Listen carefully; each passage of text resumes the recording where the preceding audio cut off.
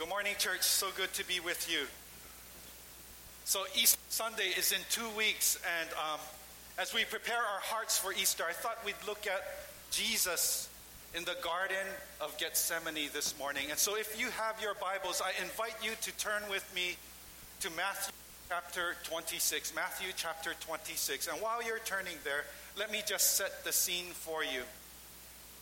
It is a long and it's been a very difficult week for Jesus.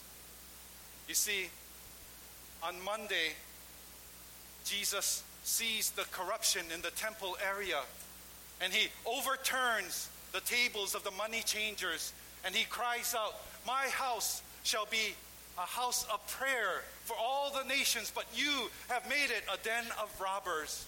That was on Monday. Then on Tuesday, the chief priests and the elders and the teachers of the law, they harass Jesus and they question his authority and they say, "Who gave you authority to do this?" That was on Tuesday. It's been a long and hard week for Jesus. Then on Wednesday, Jesus' best friend, one of his best friends, one of his disciples, agrees to betray him to his enemies for 30 pieces of silver. That was on Wednesday. Then on Thursday, Jesus has a last meal with his disciples, his best friends. And Jesus watches as Judas gets up from the table. And his heart is broken because he knows that in a few hours, Judas will be back with a band of soldiers to have him arrested. It's been a long and difficult week for Jesus. And this is how Jesus enters the Garden of Gethsemane. And so this morning, as we look at the Garden of Gethsemane, perhaps there are days in our lives when we'll go through long and difficult seasons. And we wonder, what do we do when we enter our own Garden of Gethsemane? And so maybe we can learn a thing or two from Jesus this morning. And so if you have your Bibles, we're in verse 36 of chapter 26 in the book of Matthew this morning. And it says this. This is the word of the Lord. Then Jesus went with his disciples to a place called Gethsemane. And he said to them, "Sit here while I go over there and pray." And then Jesus took Peter and the 2 sons of Zebedee along with him. And he began to be sorrowful and troubled. Then he said to them, "My soul is overwhelmed with sorrow. Stay here and keep watch with me." I want to stop here for a bit. I want you to notice something. I've never really noticed this. I've read this many times, but I've never noticed this. In the garden, Jesus actually pursued relationships. Isn't that neat? In the garden, Jesus pursued relationships. Jesus drew friends around him in times of trouble. And so the question I have for you this morning is this. What do you do in your most difficult days in life? I know what I do. I tend to withdraw. I tend to alienate myself from others.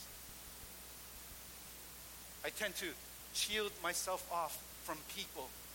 But this is not what Jesus did. It says Jesus surrounded himself with some of his best friends. Take a look at that passage there. Here's the lesson for us. In times of trouble, don't go into the Garden of Gethsemane alone. This is not the time to withdraw. This is not the time to alienate yourself from others. This is not the time to shield yourself from people. Instead, this is a time to draw people around you, the people of God. This is the time to bring people to accompany you, to be with you, to stay with you. This is not a time to withdraw. In the classic movie, The Wizard of Oz, I love this movie. Dorothy is on a journey, and she's plopped in the middle of her kind of Garden of Gethsemane.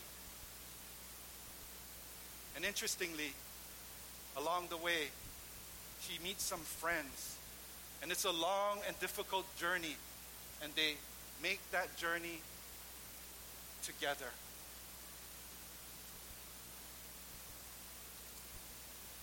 We are also on a journey. We're on a journey to see the King of Kings and the Lord of Lords. And there will be days when we will experience long and difficult and troubled times. And in those days, we might experience pain and brokenness and loneliness and hurt and sin and fear and failures and shattered dreams and broken promises. And some of us will try to carry this burden alone. And the Bible says, don't do it. Don't carry this weight alone.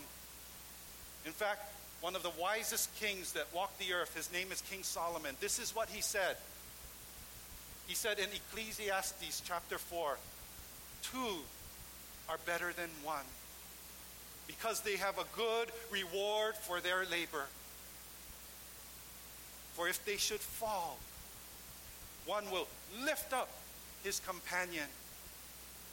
But woe to him who is alone when he falls, because he has no one to help him up. We need one another. We need one another to weather the storms of life, as well as to celebrate the joys of life. And every so often, in a new season of life, God often brings a new group of people into our lives. And I feel like that's what is happening in our church. There's a new beginning for many of you, a new freshness in your life, and God is bringing new friends to your life. And I call our young people, call them our BFFs, and I like to call them my happy few. And I wanted to introduce you to my newest group of happy few. And here they are. This is our last Rooted class, our first graduating Rooted class. We did life together, and we began earlier this year. And we laughed together. We cried together. We shared meals together. We prayed and served the Lord together. We watched each other get healed. We watched each other when we were broken. We even grew together in the Lord. My life is safe.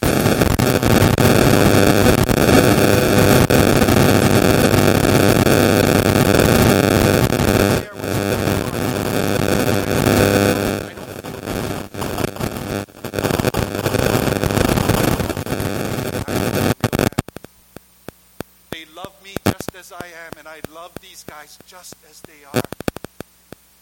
They see hope in me, and I see hope in them.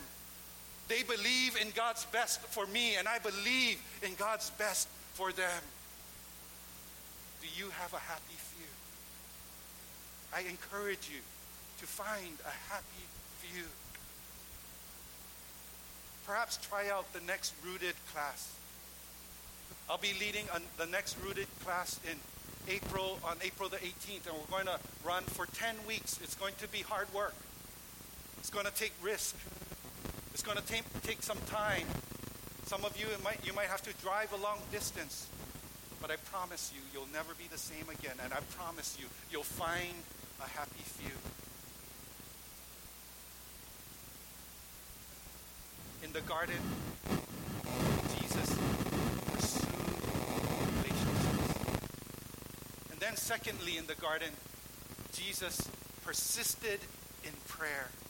Jesus persisted in prayer. Listen carefully to what the scripture says in verse 39. It says that Jesus, going a little further, he fell to his face and he cried out, "My Father, if it is possible, may this cup be taken from me. Yet not as I will, but as you will." And then he went back and he found his disciples fast asleep, and he wakes them up and he says, "Keep watch with me." And then he goes away a second time and he prays again, "My Father, if it is possible, may this cup be taken from me. Yet not as I will, but as you will." Then he goes back, finds his disciples fast asleep again, wakes them up, encourages them to keep watch. And for a third time, he goes away and he prays yet again, "My Father, if it is possible, may you take this cup from me. Yet not as I will, but as you will." In the garden, Jesus persisted in prayer. I've been reading this book on prayer. I would highly encourage it. It's called A Praying Life by Paul Miller. My friend Michelle gave me this book a few months ago, and I'm just enjoying it. It's simple, but it's very practical, and I think you all will enjoy this book, A Praying Life by Paul Miller. In it, he talks about one dimension of prayer. You see that there's a lot of dimensions of prayer. Like, I don't think we could ever comprehend prayer. And so here he talks about this one dimension of prayer, this one facet of prayer, and he uses this definition. It's a wonderful definition. It's this: prayer equals helplessness. Prayer equals helplessness. I find this to be an excellent definition of prayer. You see, for the average American, we are not serious about prayer because we are not helpless. Think about it. We're smart and educated. We're strong and able. We're affluent. We're self-made. We're self-reliant. Have you ever heard of the term, "God helps those who help themselves"? That's a term that speaks of self-reliance. Some people think that you find that term in the Bible. It's nowhere found in the Bible. And perhaps a better statement would be this: God helps those who cannot help themselves. Isn't that what grace is? Prayer is helplessness. And until you are convinced of your helplessness, my guess is that you will not take prayer seriously. Until you feel helpless to the point of being at the end of your rope, you will not take prayer seriously. As long as there's an ace up your sleeve, as long as you remain confident in your own abilities, as long as you've got it all under control, you will not take prayer seriously. You see, throughout the Gospel of John, we see people coming to Jesus in their helplessness. In John chapter 2, Jesus and his mother Mary and the disciples, they're at a wedding in Cana. And something drastic happens. The wine runs out. In her helplessness, listen to what Mary says when she comes to Jesus. She says this: "They have no more wine." Isn't that a perfect description of prayer? Prayer is helplessness. Prayer is bringing your helplessness to Jesus. In John chapter 4, there's a Samaritan woman that Jesus is engaging in conversation. They're at the well. They're talking about living water.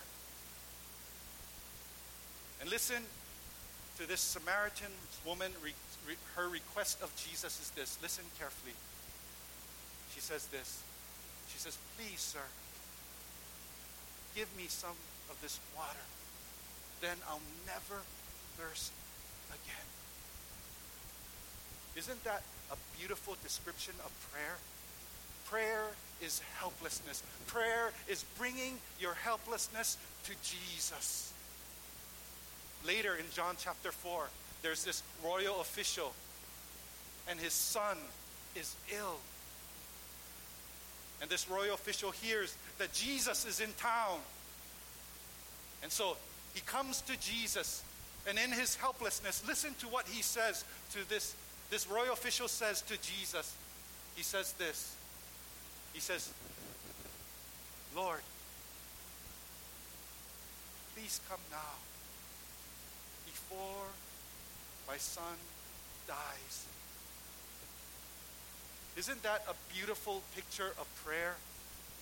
Prayer is helplessness. Prayer is bringing your helplessness to Jesus. In John chapter 5, there's this place called the Pool of Bethesda. And it's believed that here you receive healing. You see, an angel of the Lord from time to time would stop by and stir the waters in the pool. And the first one into the pool, when the water was stirred, would be healed of their infirmities. Well, there's this man. He's paralyzed. He's paralyzed. He's been there for a long time. Paralyzed for 38 years. It's obvious that he would never be the first into the pool.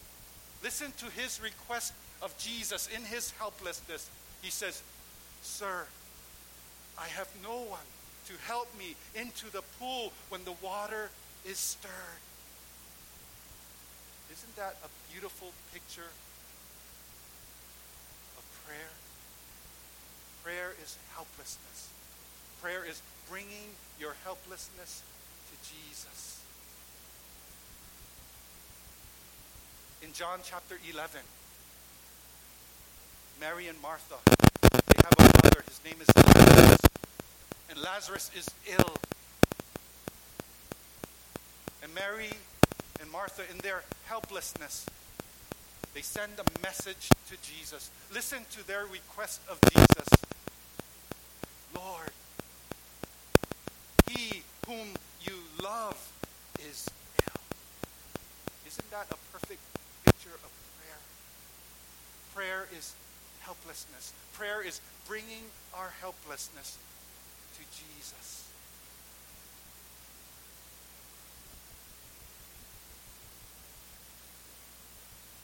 This is what Jesus did in the Garden of Gethsemane.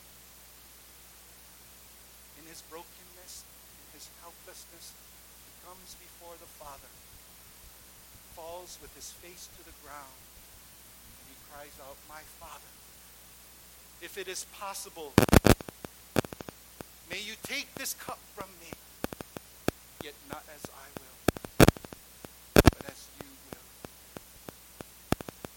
And until we are convinced of our helplessness, we will not take prayer seriously.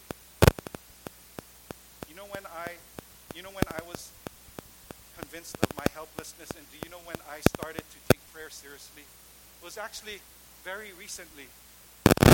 Only about a year ago when God said, plant this church. And then that's when I was convinced of my helplessness. That was when I was convinced that I would need God's help in order to pastor God's people. I want to show you something. This is my prayer wall. Every single one of you are on my prayer wall. And I'm extremely humbled that the Lord would allow me to pastor anyone. And I take my responsibility very seriously. And to be honest with you, there are days when I shake in my boots. There are days when I come to the Lord helpless. And in my helplessness, I cry out to Jesus. I fall on my knees and I pray for each and every single one of you by name. I pray for the Lord's mercy and grace, for the Lord's help and hope and healing. I pray for God's love and God's shalom to overwhelm you. In my helplessness, I fall to my knees and I pray for each of you often. Prayer is helplessness. Prayer is bringing your helplessness to Jesus. In 2005, I was in Colorado Springs. And they have a place there called, interesting name, called Garden of the Gods. And it's there that there's people that actually go rock climbing. I've never seen anyone rock climb. Pretty cool. In Hawaii, we have these plastic rock walls that we kind of try to scale up. But this is the real deal. Check this out. And here's a husband and wife.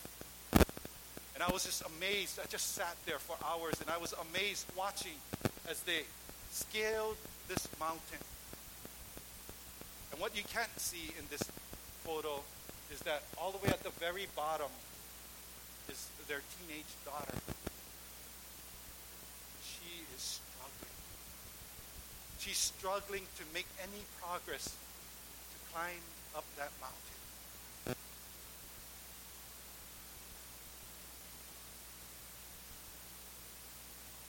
Show me the next picture. Do you see her? She's right there, right in the middle there. You see her foot? She's almost up the mountain. After a lot of time, a lot of pain, a lot of struggling, she's almost up the mountain. One big problem. There's this huge boulder that she can't get around. And we were watching her on the bottom of the mountain. About a dozen times she tried to get over this boulder, but she couldn't. She was struggling. She was exhausted. She was tired. She was stuck. She was barely hanging on. And in her helplessness, listen carefully to what she yells at her dad. She says this, "Daddy, I'm scared." Listen carefully to what her daddy yells back. He says this, "It's okay. Don't give up. I got you. Just look up." And here she is at the top of the mountain.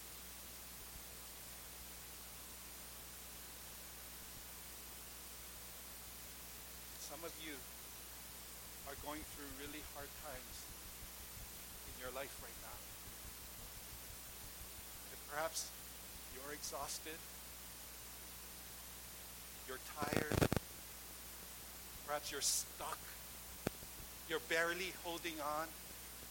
Maybe there's an overwhelming sense of helplessness. And perhaps your cry to the Lord is this, Abba, Father, I'm scared. I'm tired. I'm restless. I'm angry. I'm depressed. I'm empty. I'm broken. I'm worried. I'm scared. And this morning, perhaps your Heavenly Father's response to you is this: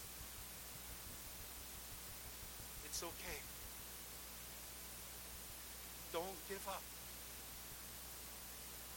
I got you. Just look up. Let us pray.